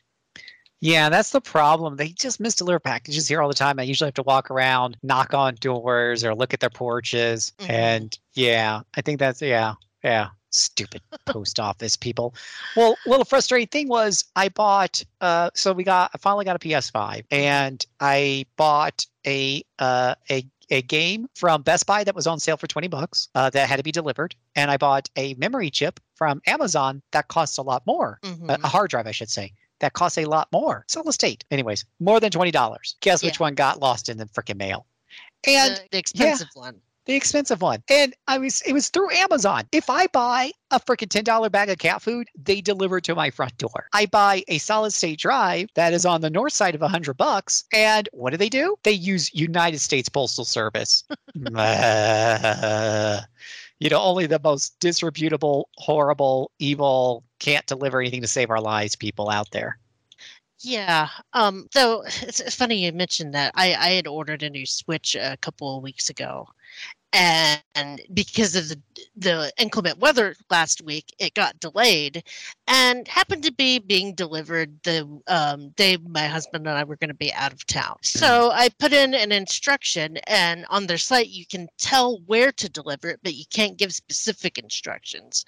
So I put on there, deliver it at the side door. So at least it would be behind a fence so that, no porch pirates could actually see that there was something on the front door, and they still left it on the front door. Of course they did. Sat out there for like 3 hours. I'm really lucky it didn't get pilfered. Jeez. But yeah. Yeah. Sorry, side tangent. Mail delivery issues. Sorry about that. Yeah. Getting your mail delivered sucks sometimes. Mm-hmm. You started with 2. How did you like 2? So I'll talk about how I discovered 2 first, as you said, because your first question on 1 was, how did I feel about the trailer? So I want to talk about my trailer experience with 2, because it was some sort of, I think it was some sort of like, not Nintendo Direct, but maybe Sony's, whatever. It was a big E3, whatever it was, online. Mm-hmm. And Final Fantasy 16 had played. And I'm one of those people who's just like, Final Fantasy 16 to me doesn't look like, I'm sorry, I'm an old fudgety old guy. Final Fantasy 16 doesn't look like much of a Final Fantasy to me. Not necessarily because it isn't turn-based or anything like that, though that certainly doesn't help. But the aesthetic looks so gloomy. It looks like one of those low contrast, low color type of deals. And half the buildings look like they could have been just taken out of modern day Egypt or medieval Europe. They're like realistic locations that have been desaturated to where it doesn't really look. Now, occasionally you'll see a jutting out crystal or a magical, thing that reminds you this is a fantasy environment. Mm-hmm. But outside, like I'm used to Final Fantasy dripping in fantasy. It's literally in the name, dripping in fantasy. So I was nonplussed by that trailer. Then another trailer came on, and it was beautiful and bright, and I started watching. I'm like, what is this? I showed these characters. They had a bit of an anime look to them, so I wasn't like this is Final Fantasy, and Final Fantasy doesn't usually go for that hard anime look, but maybe it could be like a a different whatever. And then you see a dragon egg and stuff, and I'm like, wow, it's so bright and beautiful and colorful. I'm watching this on OLED, and it's just gorgeous. And then the dragon comes out, it's a freaking Rathalos. And I'm like, oh my gosh, it's a Monster Hunter game. And then, of course, it reveals it's Monster Hunter Stories too.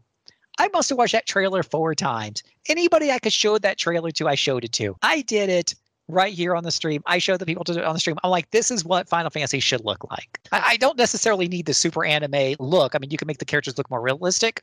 But aside from that, it's bright, it's vibrant, it's fantastical.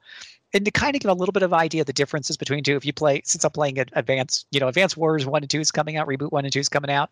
If you're an Advance Wars fan, if you remember the disappointment that was, what was it? Oh, forget. Oh, the GameCube one. No. The second DS one. There was Dual Strike, and then there was, oh my gosh, I'm gonna have to Google this now. Yes, I'm looking it up too. Days of Ruin? Days of Ruin, thank you. So Days of Ruin, like the first thing you notice when you play, Days of Ruin, it's like they took the contrast and saturation controls from you and just knocked it down to 20%. Everything looks washed out, looks gray, and they're trying to drive home, this is war. This is more serious. Whereas Advance Wars were like bright, cartoony characters that were full of personality. And yeah, supposedly they're in a war, but they're also smiling. Like all of their pictures, the COs are smiling. They're there to have a good time while they're kicking each other's ass and saving the world. Whereas, Days of Ruin was very much about, warfare, tough decisions, and it's just like it was a total shift in tone and didn't feel, and that's one of the reasons why, critically with the fans, it didn't hit as well as the other Advance War games. Mm-hmm. So that's what I kind of felt. But Monster Hunter Stories, holy free holies, just knocked out of the park. I would just love that trailer. Trailer was the best. I lost my mind over that trailer because I was a huge fan of the first game, and I honestly didn't think we were ever going to get a sequel to that first game. And I talked about this during the last segment, but Stories 1 did not sell very well. I want to say it was like over 100,000 copies, which isn't bad, but not like doing like Monster Hunter, like mainline Monster Hunter numbers. Funny thing is that the marketing campaign must have worked well for 2, because 2 sold like 3 times what the original one sold. Cool. So what did I have in my notes? Just 3 times. I didn't write down the exact number. It topped the Steam charts that week. And I was also yesterday years old when I learned that it had a Steam release. I didn't notice that, but yeah. So you got started with 2. When you tried 1, you didn't like the combat very much. So yeah, I mean, I spent a lot of time in 1. It's got a really cute premise and everything. The story was cute enough to kind of get you into it and get invested.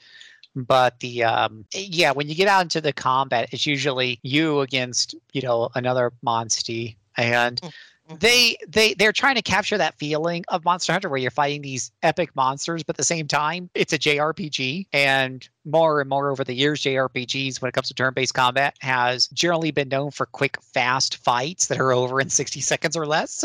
Yep. And so you have 2 completely conflicting design philosophies butting heads with each other, because these 2 things can't be true at the same time. Yeah, fights were a little dragged out in that first game. Just a little, and there's no speed up option. There's no don't pass go, don't collect $200. It just kind of is what it is. So that really didn't help things out easy. Aside from the speed, though, there was a lot of times you're fighting one-on-one, so there's not a lot of depth or strategy. It just kind of feel like if I took out the Monster Hunter monster portion from it and got over my fandom for a minute, it felt like Bobby's first RPG. There's a bit of a paper, rock, scissors, element to it. Yeah. Yeah. And okay, that's all right, but yeah, that's not very much depth. There's not a whole lot of other depth. Obviously, if you're going to face a particular tough monster, and you've got a couple of monsters leveled up of different varieties, it behooves you to swap out, and that was one of the cool things about it. You kind of like Pokemon, you could collect different monsters and I swap out the thing for the task at hand. That was pretty neat. Yeah, I felt like the reason to keep a variety team going wasn't because you needed different types, but it was because you needed different traversal options. Yeah, because it did have that puzzle. Yeah, that puzzly element where you might have to climb up with certain monsters to get up certain walls or break some rocks. If I remember, hopefully I'm not mixing up my games here. But I do remember having to have different monsters to get past different roadblocks, which doesn't necessarily really require leveling them up. No, it's just they're there for either convenience or story necessitations in some cases, but mostly to help you explore. Yeah. And then the Stories 2 combat, they really took their time to make it interesting. Oh yeah, definitely Stories 2 definitely took everything about 1 and just amped it up to 12. Yeah.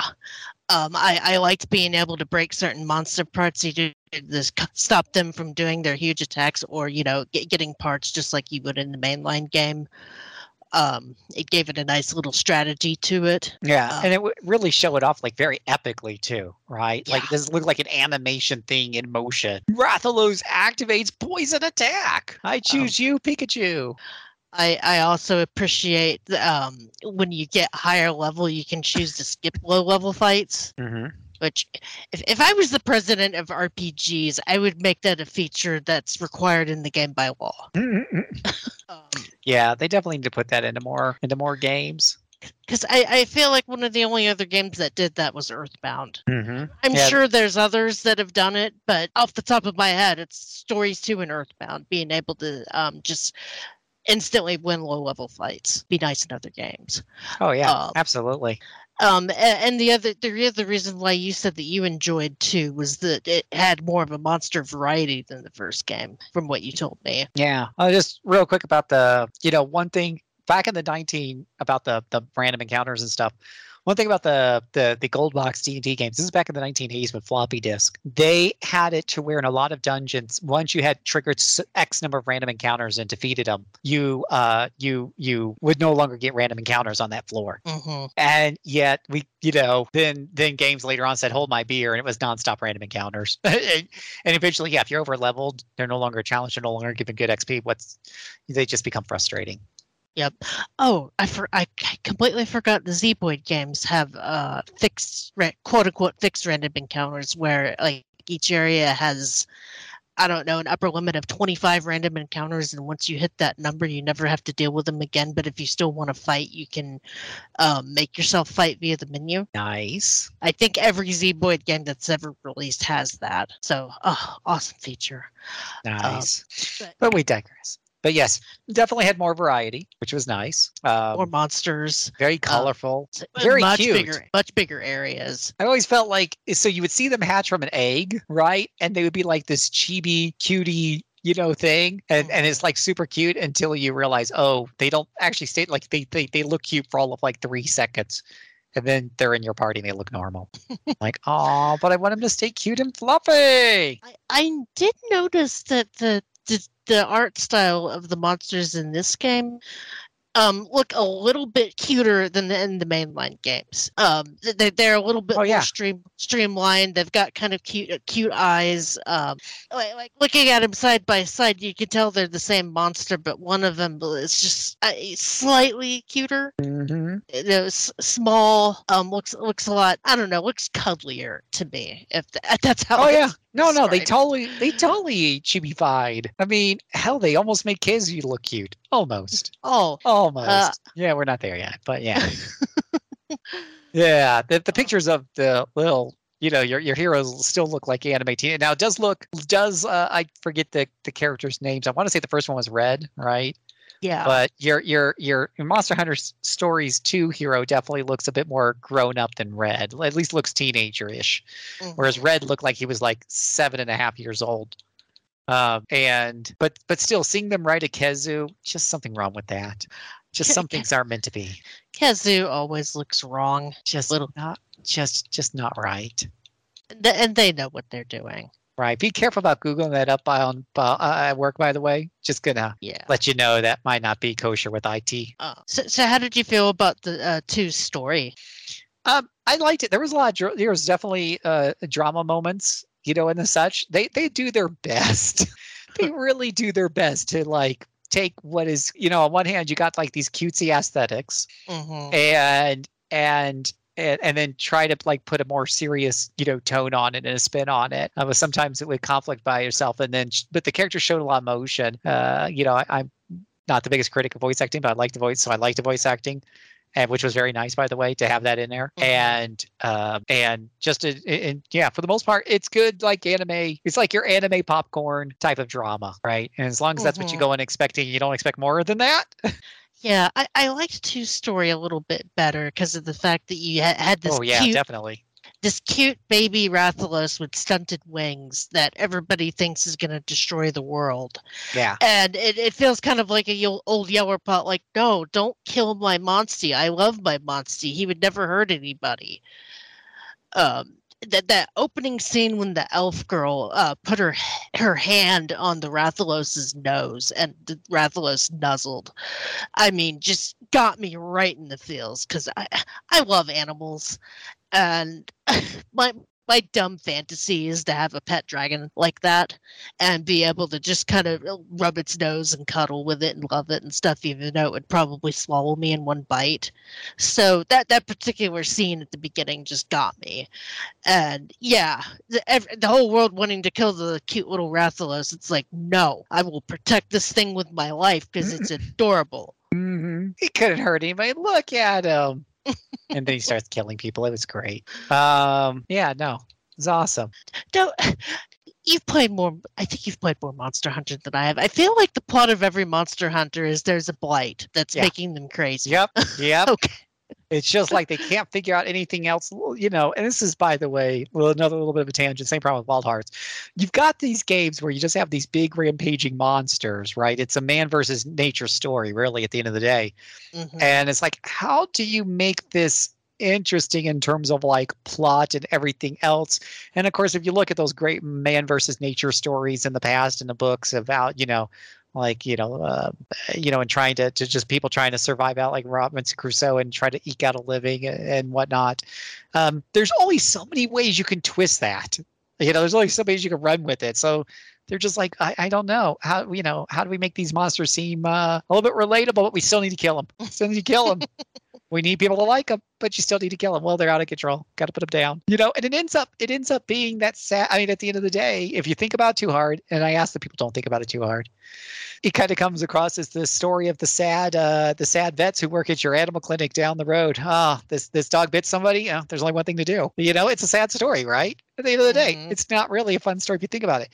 And I've seen people do that. I've seen people post on like Reddit and stuff where they get a little bit too emotionally connected. It's not really the monster. Who really is the monster in Monster Hunter? And I mean, they're talking serious. Like they're literally, I mean, I'm joking. They're talking serious, right? Right. And I get it, because if you just like, if you're playing Monster Hunter World and Monster Hunter Stories 2 does a really great job of this as well, as far as just bringing the monsters to life. And you watch Pookie and he's just, you know, he's not hurting anybody. He's walking up to the stream. He's lapping up the water. Mm-hmm. Sometimes in World, I can just watch them for 5 minutes at a time. They put so much attention to detail in the world. So then you have to go and kill him, you know. So I get it, but yeah, don't think too deeply about the plot. It's just a game with most Monster Hunter games, because it all comes down to chaos. The monster driving the monsters wild. Gotta put them down. It's the only way to stop the chaos. Put them down. It's just pixels. It's fine. You're not really hurting them. Yeah. And then they make that scream and you feel worse. Yeah. Oh yeah. Well, then he goes, and his head falls down, and then you're like, aw. All right, let's cover him up for parts. You know, as you're twisting your knife into him. Yeah. Yeah. So you went from 2 to 1. How did you manage that? Because it's hard. I did. When 2 got announced, I went and played 1. Oh, okay. And then because I had it in my backlog, and then I didn't get too far in it. Maybe 20 hours tops. Mm-hmm. So you never finished 1. Yeah, I know. But no, it just got too slow and boring. And you know, there's a lot of wide big areas that you need to like navigate around and stuff on your monster. They didn't feel very lived in, you know. It was kind of basic. It's just didn't really feel didn't really capture me. I mean, I praised it in the last segment that I feel like Monster Stories 1 is like the biggest DS game I've ever played, because the areas just felt huge. Though I imagine that if I go back to that game after playing 2, it's just an optical illusion. They made them feel huge, but they're actually kind of tiny because of the limitations with the 3DS. And that's also probably why those areas didn't feel very well lived in. But with 1, I pretty much had to just tell myself, okay, stop exploring every single nook and cranny and going to every single monster den. You're never going to finish this game. Yeah. Because it sounds like that's what happened with you, and you burned yourself out. Yeah, it's between that and the combat system. Mm-hmm. You know, when you do get into a fight, it was just kind of, the combat system got pretty stale to me pretty quickly. And that one being the fact that it moves slower than a snail, there's no fast forward button, doesn't help. Even 2 was a bit hard for me, because even with the fast forward button, I remember some of those fights when you got later on in the game were going on for like 18, 19 rounds. Yeah. Like, holy shit, whoever hears of a JRPG, you know, I mean, outside of like the tactical ones like Final Fantasy Tactics, that goes on for 18, 19 effing rounds. Yeah, I found myself running from a lot of battles, and that's even in the second game, towards the end, just to kind of get through some of those areas. Yeah, especially the cramped caves where you couldn't easily dodge monsters. Though there is that one monster. I think one of the monsters has a stealth ability where you don't get into fights. I want to say it's the Nargacuga, but I could be wrong. Yeah, I don't remember that one. I'm sure somebody will. Yeah, I'm sure somebody will correct me in the comments if I'm wrong. But I could have sworn that there was a monster that did stealth that kind of helped with that. Well, yeah, I think we kind of covered it, everything. You really liked 2. 1 was a nice experiment, but you couldn't really get into it. Will you ever play a 3 if there's a 3? Oh yeah, probably. I mean, I'd take a look at the the reviews and stuff. I wouldn't be like, okay, well, here's my money, take it now. I will say, because the downside for 2 for me, definitely eventually the combat, even with the speed up option, still started feeling pretty repetitive and stuff, and it felt like a very long game. I feel like your combat system, one of the things I've always said is your combat system needs to be as deep as your game is long. Right? You can have a simple combat system if your story is really good and it's limited to like 15, 20 hours. When you start getting into 40 hours plus, you better have a really fun and engaging combat system. And I wouldn't. That's where I would like to see. I would like to see what they're going to go from this. 2 was a huge step up from 1, but can they do better? And I think part of that has to be fights that are under 18 rounds. To me, I think what they need to do is do what Pokemon should do, what I've been griping about Pokemon should do for years, and let you have a full party. Yeah, I really didn't. That's another thing I guess I didn't mention is I'm not a huge fan of Bob is in your party. Bob's going to do what the BP wants, with his Monstie. Good luck. That was like a running theme of 2, right? Oh, having the AI controlled character? Yeah, kind of buddy up with you and stuff. I forgot to mention this in the last segment because there were some days where I would get so mad at those AI characters. Like that monster clearly telegraphed speed, and you're gonna use technical? Really? Yeah. You're just like, yeah, exactly. You're like, yeah. Wait off my groove. We could have had like an ultimate attack, but you messed up, and even a blind person could have seen that from a mile away. Yeah. No, and they do it all the time. And I mean, everyone's heard me complain about AI control party members, whether it's Xenoblade and the mother effing healer that doesn't heal. She's got an effing healing gun. Why aren't you shooting me with it? I want to be shot. I need to be healed. That one boss, I'm scarred for life. And I spent so much time on it. And then I finally decided I'm going to play the healer in Xenoblade instead of the main character, Shulk. And voila, we won. Because I know how to heal a heal button. Just stuff like that. If you're going to have AI control people, they better be damn good. And Monster Hunter, yeah. It's like, are you serious? Did you just use that? Oh, now he's out. Oh my God, here we go again. And it doesn't do anything to speed up the fights, especially when you're fighting multiple enemies at the same time. So yeah, it's a little, just give me control of everybody. I don't mind the fact, that this guy may not be with me for very long, but at least give me control of him. I don't know why I can't have control. Yeah, I think if they do a 3, I want to be able to have 3 monsters out at once. I get to pick which one I ride on, and I think that could be fun. Yeah, I totally agree with you. And I think that would sell me on Pokemon. I mean, the multiple Pokemon battles are awesome, but they're just kind of littered in there, right? And I always ask this every time a Pokemon game comes out: have we moved on to 3-on-3 battles? Just I feel like I'm playing a real JRPG with a JRPG battle, with a party of Pokemon. And every time I ask them, like, no, not yet. And so it's here, it's there, it's sprinkled in, but it's not a main focus yet. And so that's what I think that would be really great, to your point, if they did it with Monster Hunter. But you got to do it in a way that the fights don't drag out for 18 rounds, because 18 rounds times 3 monsters on each side. Oh yeah. The tactical depth of what the monsters' movesets are does not support a combat going on that long. The reason why I'm willing to put up with 30-minute fights in Final Fantasy Tactics is because there's so many different classes and options and and skills and maneuvers and tactics that I can employ. And Monster Hunter, I probably should use the weakest. I should probably use what he's weak against. I got to guess his next attack. I got to watch for his pattern, right? And try to figure out what he's going to do next so I can do the attack that's strong to it. So I win the paper, rock, scissors battle. That's pretty much what you're limited to there. Reminds me of Dokapon. Almost about Dokapon Kingdom. Remember that one? No, because it's one of the most expensive Wii games, so I never picked up a copy. Yeah. Fun fact, I reviewed Dokapon, whatever it was, for the DS. I think I give it something like a 2 out of 5. Hated it. And part of it was the RNG nature of you got this paper, rock, scissors combat system, and that's all it was. At least with Monster Hunter, there's a little bit of a tail and a system to it, so I'm not as critical on it. But it was that is so arbitrary and random, and you can lose so much progress just because of that. Well, at least in stories, the monsters kind of had tells where it's clear what they're about to do. Tails and patterns. Time. Yeah. Tails and patterns is what they kind of are teaching you there. And I'm talking about a good monster fighting game with 3-on-3 combat. There's an indie game on pretty much all the systems called Monster Sanctuary. Have you heard of that? So I'm glad you brought that up, because I was trying to remember the name of it, and I didn't want to embarrass myself by mentioning a game for the third time I couldn't remember the name of. But yes, Monster Sanctuaries is really good. We had a streamer who streamed that a couple of years ago as part of our stream team back then, and he was having a ton of fun with it. And I bought it just watching him play it. It looks like so much fun. But it is that formula.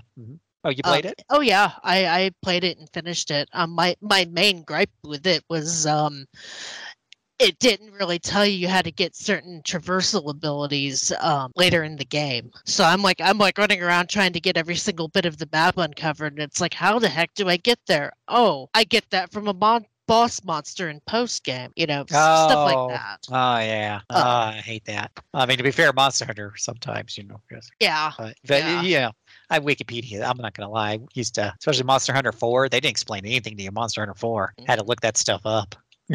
As for having like 3-on-3 monster combat, where like every single turn you've got to make sure you work to just output as much damage as you possibly can. That was a good game, a very challenging game too, even on casual. It got my brain a ticking for especially some of those fights towards the end. And I like that every single creature in the game had a unique talent tree, so you could always customize them however you needed, and no matter what you caught it was always at your level. I just had a lot of those anti-frustration features that I wish more modern monster games would have. Cough Pokemon. Cool. One day they will let us write all of the rules of RPGs and do exactly as we ask. One day. Accept bottom button, cancel right button, menu, top button, always. It's so especially you're going like from Monster Hunter, if you're playing like World on the PlayStation and then you decide to come play Rise on your PC or something like, oh my gosh, the button changes. It's terrible. But even just from any generic JRPG, you switch from the Nintendo Switch to a PlayStation, and it's like they all got these rules that the different buttons have to do different things on different systems, even though they're in the exact same damn place, right? Yeah. I'm playing Valkyrie Profile 2 right now, and the menu button is the select button, and it's driving me up the wall because I can't change it. Well, I mean, I could change it in the emulator I'm using, but then it would mess up my other games. People see me struggle with Trails in the Sky. The interface is nothing great, but the buttons confusion on top of that is good times. Good times. But yeah, definitely recommend. And you can usually get Monster Hunter Stories too. That one goes on sale pretty often nowadays. Yeah. We discovered during the last segment that the physical copies of one have shot up in price dramatically. How much? I'm gonna be rich. You're looking at like $60 for the card alone. Ooh. Yeah. Not enough to sell it though. I thought it was gonna be like $600. I was very excited. Probably because the only other option is the iOS store, but then you're stuck with touch controls. So have fun with that. Yeah, get along. I wish that they would do a remastered version of the first game and put it on Switch. That would be nice, but I'm not holding my breath. No, Monster's popular, but probably not quite that popular. Yeah. Yeah. We were doing kind of quick fire roundtable question. Did you have a favorite Monstie in particular? Well, of course, Pookie. Pookie the chameleon. Yeah. He's I fell in love with Pookie in World. First showed up in World. Just very bright. Again, I like bright, vibrant, beautiful colors, and Pookie's like a freaking rainbow. And his animation in World was just gorgeous. So when I got to play him on my OLED Switch and see, a slightly chibi-eyed, higher contrast, cutie Pookie, I was like, okay, this is my Monstie. We're gonna go now and poison everybody. And he does this big, huge poison ultimate attack. It looks like you're playing Splatoon, right? He's just, there goes the Yeah, there goes the poison everywhere. Oh, that's awesome. And man, I've got an OLED now. I need to boot back up either this game or Rise.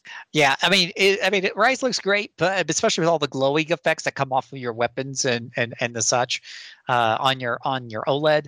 But story still beats it just because of the sheer bright, vibrant colors of the landscapes, and it's just like they just basically took the contrast controls and bumped it up to 11. Oh. And then did you have any real life memories that went with playing either game? I mean, for me, I'm emotionally connected to that trailer. That's my emotional, connection story, just because I just want to see more of that. I mean, especially you're talking about COVID was a thing back then, and everyone was feeling very down and not knowing what the future was going to hold. And then here comes this game of adventure, of hope, of color, a fantasy land that takes your mind away. And that's the thing. There's enough bad news in the world. And I'm not saying there isn't a place for more depressing, I guess, or gothic-y or whatever it may be. God bless you. But I would like to think I live in a world where that's not what the majority of people are clamoring for, at least in the world of fantasy games. Maybe I'm wrong, but I like to dream of that world, because I think I need more of those. I need that from Final Fantasy. I need that from Octopatra. I need these bright, colorful, cheerful games. I love seeing games where the heroes look like they enjoy being heroes and not that they're depressed because the world's about to end and they're going to die and everything's all depressing and bleak. That's what the government looks like when they kept giving me updates about COVID, right? Which is their job. But I want to see a bright and beautiful tomorrow. So that was kind of my emotional connection, was seeing that trailer during these dark times where I didn't know what was going on with my job. When we didn't know what was going on with the world, when we didn't know how this was all going to pan out. And then here was something that easily and quickly took my mind off of everything, unlike certain other trailers that came before it. And that's my emotional connection. Cool. You weren't here for the last segment. I said that my emotional connection was that I apparently had a bender playing Stories 2 one day when I was on vacation in August of that year, because my Nintendo wrap-up thing said you played Monster Hunter Stories in August for 14 hours straight, and I'm like, really? Oh yeah, I guess I do remember that, because my husband was sick and I was off work and we couldn't really do anything. So I just hunkered down and played Monster Hunter Stories all day. That, and I think I was trying to finish it because Trails was coming out. So yeah. Well, thank you, Phil, for hopping on. I'm excited for the show that's going to be next. We're getting into Rise. Woot woot! We're going to rise up. Well, thank you for having me on, and look forward to talking a lot about one of my favorite games, Monster Hunter Rise. Looking forward to all the Persona 4 jokes. What can I do for you? No, that's Final Fantasy. Wrong game? Yeah. Huh? You sure? Yeah. I don't know. I've been playing that. Don't forget to let me tell the Persona story. Okay. I do have a Persona story for that. But no, I've had to play What Can I Do for You several times now in Theater Rhythm, so I know it well. It's in theater? Are you serious? Yeah. Oh, mother, where's this game at? Where's this game been all my life? Oh my gosh, I need to buy that and just stream that nonstop. It's the Japanese version though, and I think that particular song is in the deluxe edition, because they took a bunch of the really popular songs and decided to charge extra for them. And yeah. Now I'm not going to ask you. I will be here all day if you probably have to explain to me this monetization scheme that they've come up with.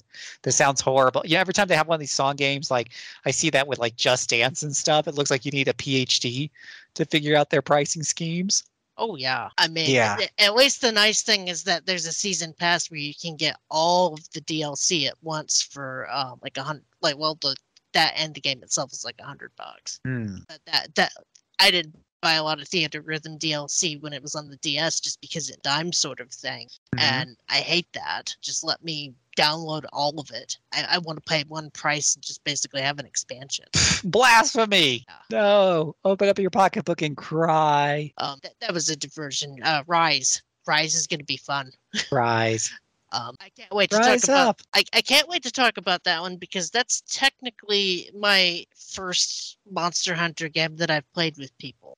What is this? What is this socializing that you speak of? I know it's insane, but oh my god, what a difference it made, and how much I enjoy the series. Let me tell you.